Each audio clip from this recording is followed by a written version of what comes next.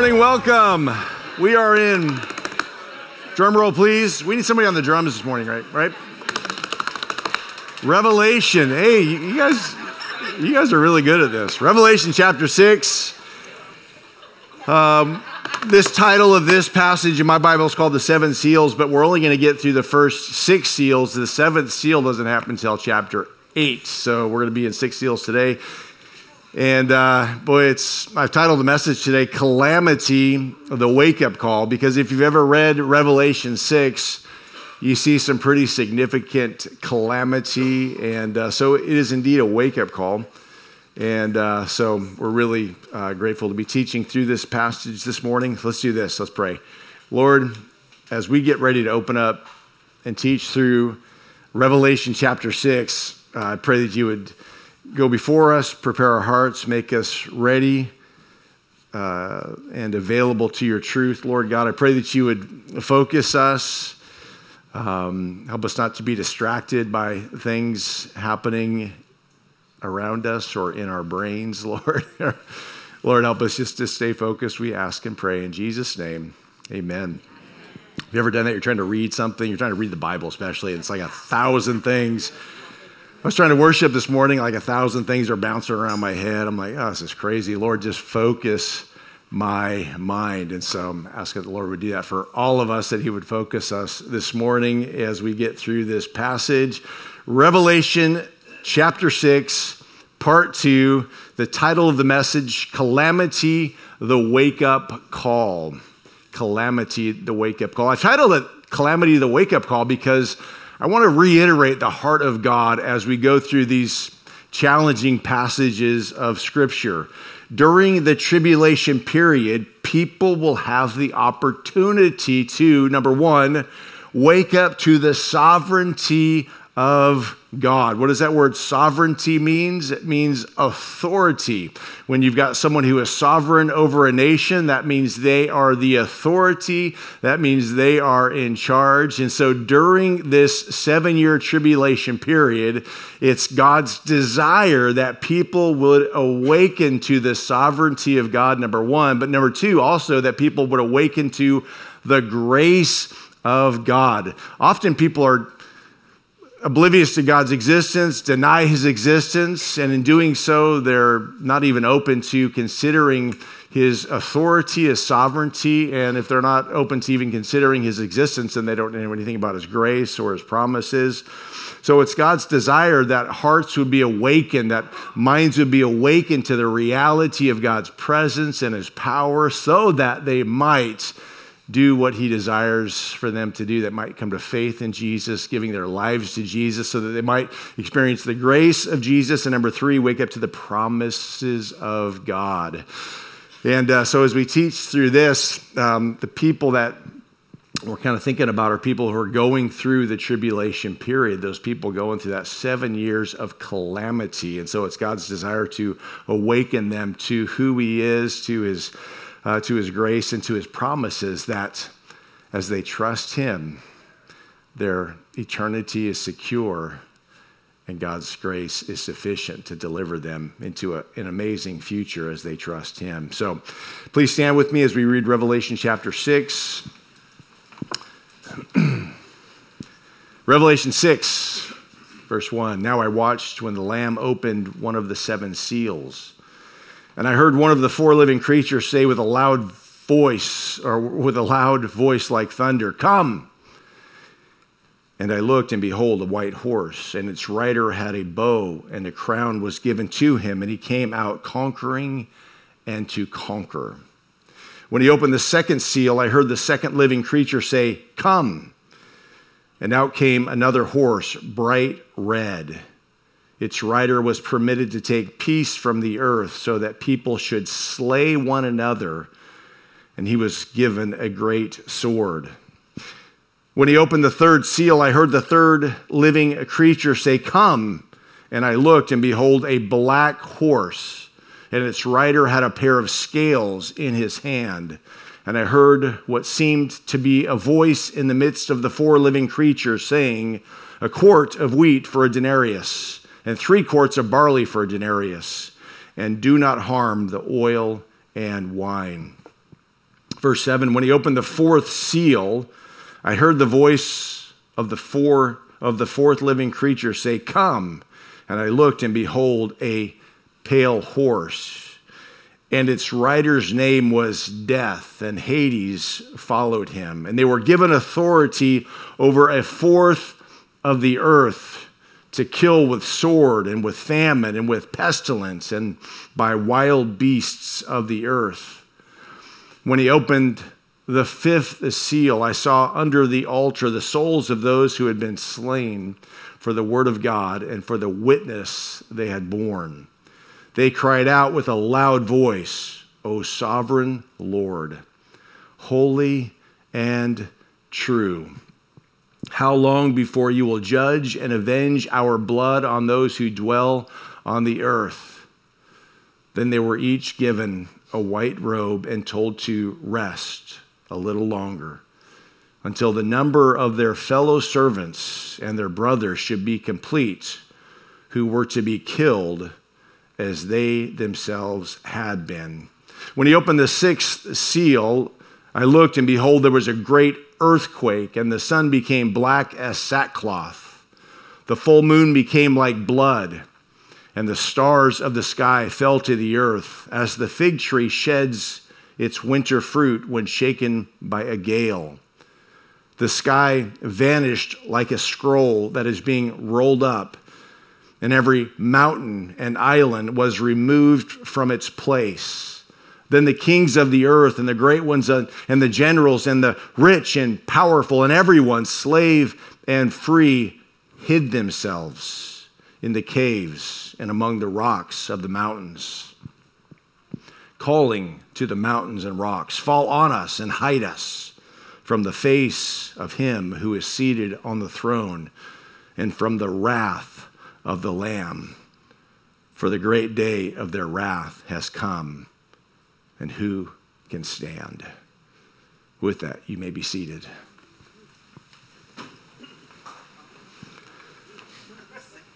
So we know from our study of chapter 5 that the Lamb who opened the seal in verse 1 is none other than Jesus, the Lamb of God who takes away the sin of the world. Again, Jesus is the only one worthy to open the seals and usher in the wrath of God on the earth. And as I said last week, what we see in Revelation 6 is spoken of by Jesus in his Olivet Discourse in Matthew 24. I covered that last week, and we will see it again in the continuation of our study today. And as we look at Revelation and the riders on the horses, well, there's a few different opinions about the rider on the white horse. So who is this rider on the white horse? Some say the rider on the white horse is Christ. Others say the rider on the white horse is the Antichrist. And still others say that the rider represents a force. What kind of force? Well, the force is a worldwide peace shattered during the second seal and by the second rider.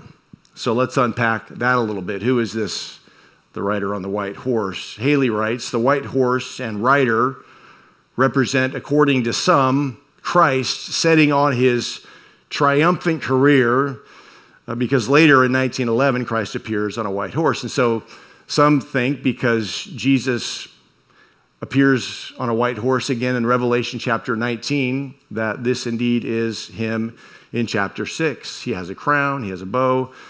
There are some indicators there that this could be Christ. But to others, the rider on the white horse is the Antichrist who inaugurates the 7 years of great tribulation. The Antichrist rides a white horse because in everything he does, he is trying to be like Christ. Like Lucifer, who asserts himself, he wants to be like the Most High God. So the Antichrist wants to be like Christ, even as Lucifer wanted to be like the Father. There's what is known as the unholy Trinity. You've got Lucifer, you've got the Antichrist, and you've got the false prophet, mimicking, as it were, if it were possible, the Father, Son, and the Holy Spirit. So just as Satan presents himself as an angel of light, so the Antichrist presents himself first as the picture of goodness. And the Antichrist will look good. He will look very much like the answer that the world needs for the precarious predicament that the world will find themselves in when the time is right.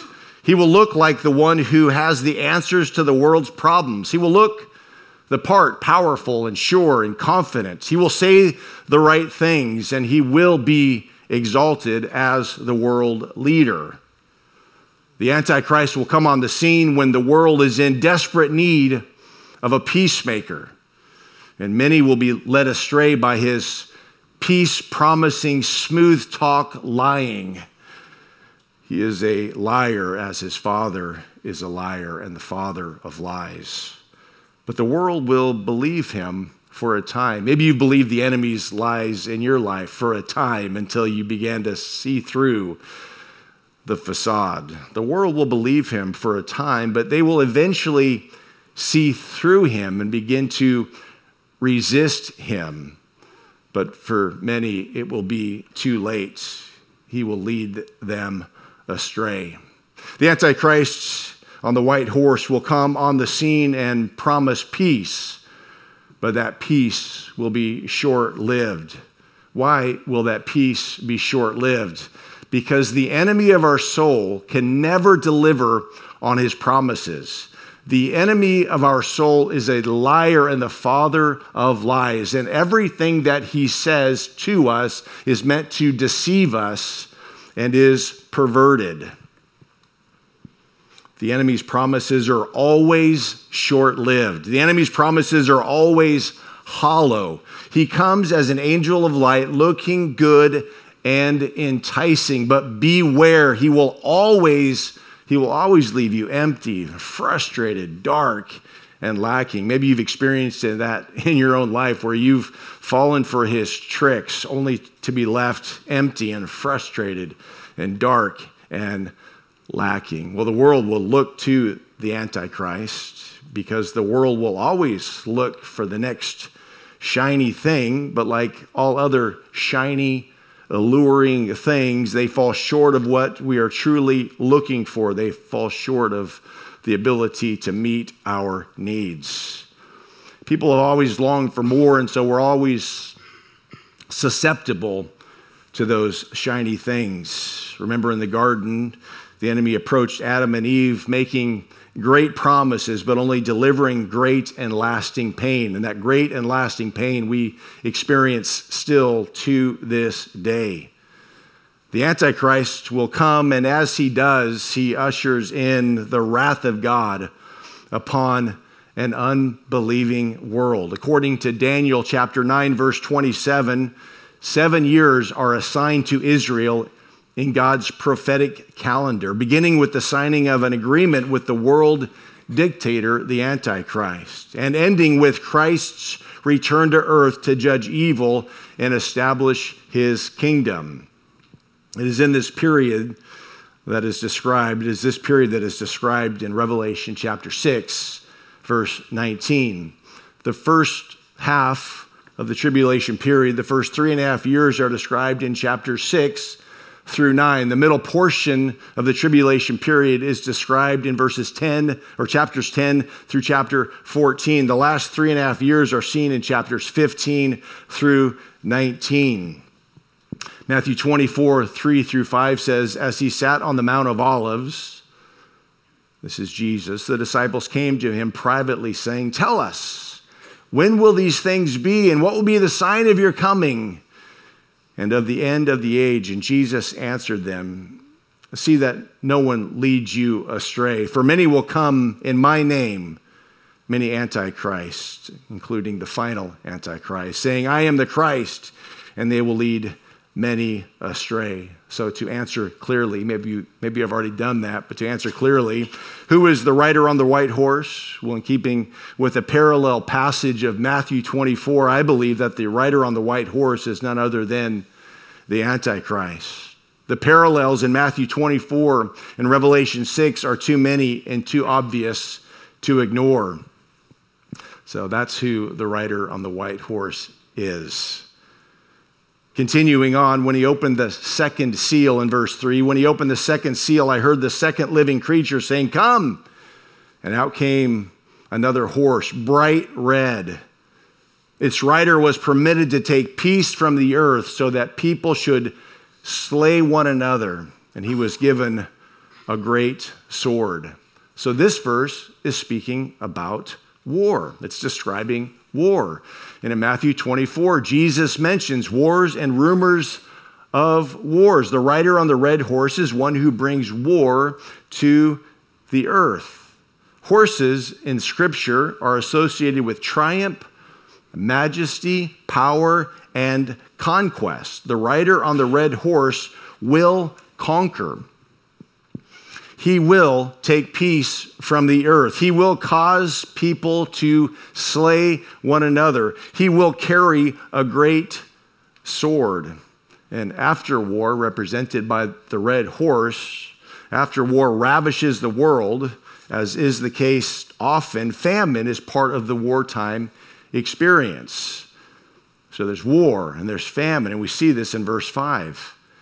And when he opened the third seal, I heard the living thing, the third living creature say, "Come," and I looked, and behold, a black horse, and its rider had a pair of scales in his hands. And I heard what seemed to be a voice in the midst of the four living creatures saying, "A quart of wheat for a denarius, and 3 quarts of barley for a denarius, and do not harm the oil and the wine." So the black horse ushers in a terrible time of famine in the world. Starvation and deprivation are part of God's wrath and judgment on the earth. Interestingly, one of God's names is Jehovah Jireh. The name Jehovah Jireh means the Lord shall provide. For the unrepentant people of earth, though, God is not their provider. God is their worst nightmare. The scales are used to weigh food, which will become scarce and be sold by weight. So a denarius is a common laborer's day's wage. And so a quart of wheat is 1/8 of the normal amount of wheat a day's wage would buy. And so we see that the money will not stretch like it used to because there's not nearly as many resources as are needed in the land. Listen, as we've talked about, when people reject God, they reject who he is, they ultimately will pay the price by not being the recipients of his provision in their lives. And so in this time of war, there will also be a great time of famine because God will indeed withhold his provision in the land. There's a general grace that is upon the land now, a general grace where for the most part we experience plenty, we have what we need. When that is lifted, there will be great war and great famine upon the earth. And there's a verse in there that says, "Do not harm the oil and the wine." And this may allude to God's setting limits on the degree of destruction. So even in this time of judgment, there are limits on the degree of destruction. The olive tree and the vine have roots that go deep and would not be immediately impacted by the drought. And so it's interesting that God says, "Do not harm the oil or the wine."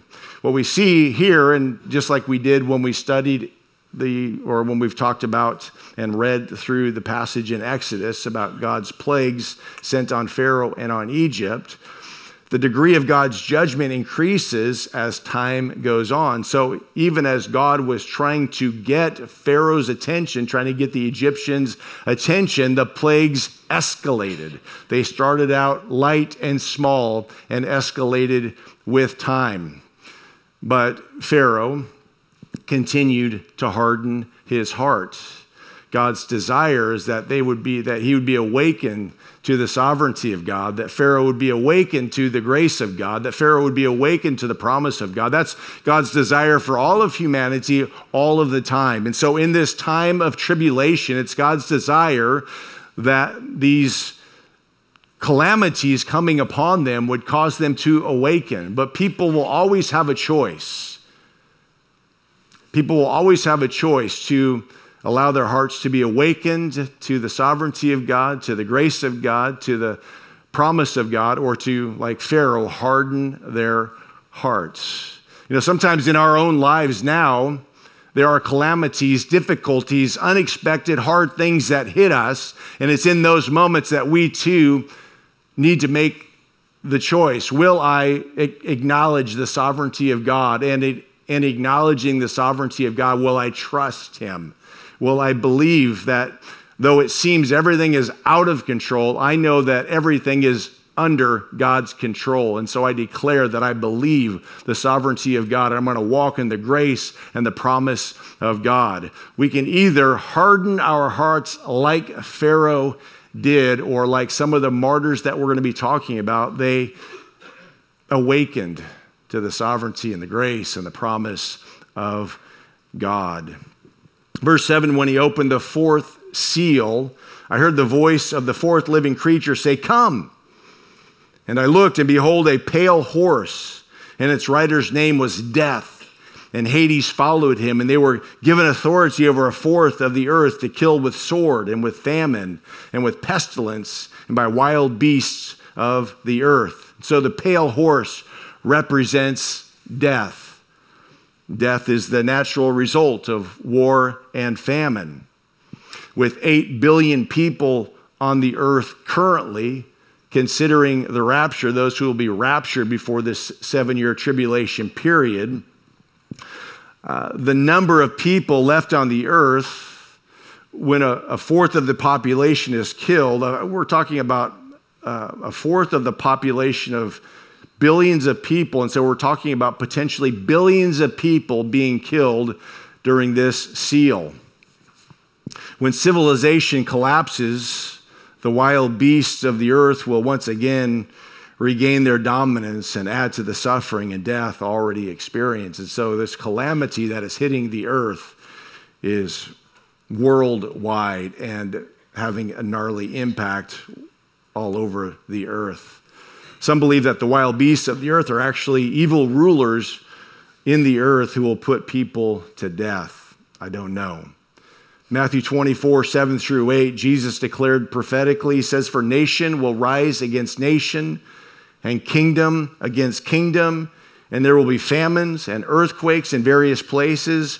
All these are but the beginnings of the birth pains." Back to Revelation 6:9. When he opened the fifth seal, I saw under the altar the souls of those who had been slain for the word of God, for the witness they had borne. They cried out with a loud voice, "O sovereign Lord, holy and true." That's always an appropriate way to address the Lord, by the way. "O sovereign Lord." These people had come out of the tribulation period recognizing the sovereignty of God. As they recognized the sovereignty of God, they submitted themselves to the grace of God and are experiencing the promise of God. But when the world hates you, as the world hates Christians, especially in that time, the world will ultimately kill you. And so these are men and women who have been martyred for their witness. Again, that word martyr means witness. And so these men and women who had their eyes opened during the tribulation period, recognized the sovereignty of God, the grace of God, and the promise of God. They gave themselves to God and then had their lives snuffed out by the haters around them, the haters that were in the world. Because again, some will soften their hearts in time of calamity, and others will continue to harden their heart, doing the will of the enemy. Historians record 10 persecutions of the church in the first 300 years of its existence. And so martyrdom has always been a part of the Christian experience. Martyrdom shouldn't be a surprise to any of us who sit here today, who take the time to understand what the Bible says.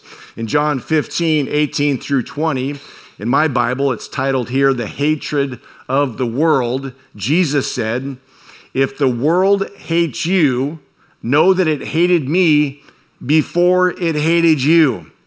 If you were of the world would love you as its own. But because you are not of the world, but I chose you out of the world, therefore the world hates you. Remember the word that I say to you. A servant is not greater than his master. If they persecuted me, they will also persecute you." Now, we don't necessarily see persecution in our part of the globe here in this western part of the world, but the heat is certainly being turned up. Has anybody else felt the heat being turned up when you declare yourself to be a follower of the Lord Jesus Christ? It's not okay anymore. It's not politically correct. You're labeled as a person who hates. The enemy has twisted everything around because the Christian faith is the faith of love and of grace and mercy extended and the patience of God over and over again throughout the course of our human history. Jesus said, though, in Matthew 24:9 through 13, in his Olivet Discourse, "They will deliver you up to tribulation and put you to death, and you will be hated by all nations for my name's sake, and then many will fall away." And so it's here and now that we need to decide who we are and whose we are. Because if we haven't settled that, if we haven't figured out or decided that we are in Christ, that we are not of this world, that we belong to God, and that we don't belong to this world, we will be wishy-washy and we will indeed fall away. And so we need to make sure that our faith is firm, that our lives are built on a solid foundation, who is Christ Jesus the Lord, that it is unshakable and immovable. We need to make sure that we're not among the people who, through the cataclysmic things that will hit their lives now and through the tribulation period, that we do not fall away. And then many will fall away and betray one another and hate one another, and many false prophets will arise and lead many astray. And because lawlessness will be increased, the love of many will grow cold. But the one who endures till the end will be saved. So we have a responsibility as the body of Christ to endure until the end. This is why we constantly encourage Bible reading, because you will not endure till the end unless you are a Bible reader, unless you are allowing your heart and mind to be informed by the truth of God's word. You say, well, I'm not a very good reader. Well, allow your heart and mind to be informed as you listen to somebody else read the scripture to you. And maybe you follow along as it is being read to you, but whatever it takes, you get that word into your heart and mind so that it begins to transform the way you think, giving you greater confidence in who God is, reminding you that he is sovereign, in charge, and that these things that are written in the scripture will come to pass. If we forget what is written in the scripture, and if we allow the world to inundate our understanding, we will not endure till the end. It just will not happen. There are some here today with a light affliction, and I'll say that again, light affliction, no matter what you've been through, it's light affliction compared to what will be happening in the tribulation period. No matter what you've been through, and I know a lot of us have been through very difficult things, but it's light in compared to what is coming and compared to what you may endure as you continue on in the earth. And so you and I, we need to be sure about who we are and whose we are. We need to know that we are not of this earth, but God has rescued us, saved us, and called us his own so that we might endure till the end and be saved. The image of martyrs was not alien to the first readers of Revelation, nor is it unfamiliar in our own time when Christians are killed in other countries. And listen, Christians are being killed in other countries because of what they believe and profess, because of their witness for Christ. And even as persecution heats up in our western part of the world, I don't think martyrdom is too far off. I don't think it's too far off for believers today. And so we need to be sure of who we are, standing firm in our adoption as beloved sons and daughters, as sons and daughters of the Lord God. We need to be sure who we are so that we're not holding too tightly to this world, so that if everything begins to get stripped away from us, that's okay. We're here for a brief time, 60, 70, 80, 90, 100 years. It's very brief in light of eternity. So remember who you are and whose you are and what your life is meant to be here on the earth. If you can do that by God's grace, then you will endure till the end. So this fifth seal refers to Christians converted after the rapture and martyred during the reign of Antichrist at the time of the end. And so their question is the question of all suffering Christians. How much longer? And why, Lord? How much longer? The answer that God gives is be patient. Have you ever heard that from the Lord when you're going through difficulty in your own life? Well, he gives it to everybody and will accomplish his plans in his good time. But if we understand the sovereignty of God, we can be okay with his direction that says, wait, be patient. My plans and purposes will prevail. These martyrs in verse 11, then they were each given a white robe and told to rest a little longer until the number of their fellow servants and their brothers should be complete, who were to be killed as they themselves had been. So they were given a white robe that represented the righteousness of Jesus that was imputed to them. And they said, just wait, there's more coming. More devastation, more martyrdom, more death. There'll be more people coming up and who will be in the throne room of God, and they will be the ones who had witnessed. They had their minds and their hearts and their eyes opened to the sovereignty of God, submitted to the grace of God, and now are receiving the promise of God. Revelation 7:13 and 14 says, then one of the elders addressed me, John's writing, saying, who are these clothed in white robes? And from where have they come? I said to him, sir, you know. And he said to me, these are the ones coming out of the great tribulation. They have washed their robes and made them white in the blood of the Lamb. So these people in the throne room, dressed in white, are the martyrs who, in times of tribulation, in this time of great tribulation, they trusted God. They recognized the sovereignty of God, accepted the grace of God, and are now living in the promise of God. Revelation 6:12 through 17 says, when he opened the sixth seal, I looked, and behold, there was a great earthquake, and the sun became black as sackcloth. The full moon became like blood, and the stars of the sky fell to the earth as the fig tree sheds its winter fruit when shaken by a gale. The sky vanished like a scroll that is being rolled up, and every mountain and island was removed from its place. Then the kings of the earth and the great ones and the generals and the rich and the powerful and everyone, slave and free, hid themselves in the caves and among the rocks of the mountains, calling to the mountains and rocks, fall on us and hide us from the face of him who is seated on the throne and from the wrath of the Lamb. For the great day of their wrath has come, and who can stand? And so this sixth seal contains terrible convulsions that will shake the earth and affect the sun and the moon and the stars. A meteor shower will bring destruction, and the earth's crust will shift. This is not a localized natural disaster, but a worldwide terror.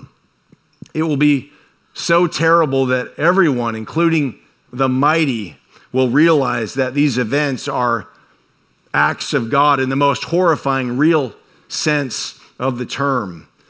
They'll realize that this is judgment and that the end cannot be far off. And some in that time and leading up to this time will awaken to the sovereignty of God.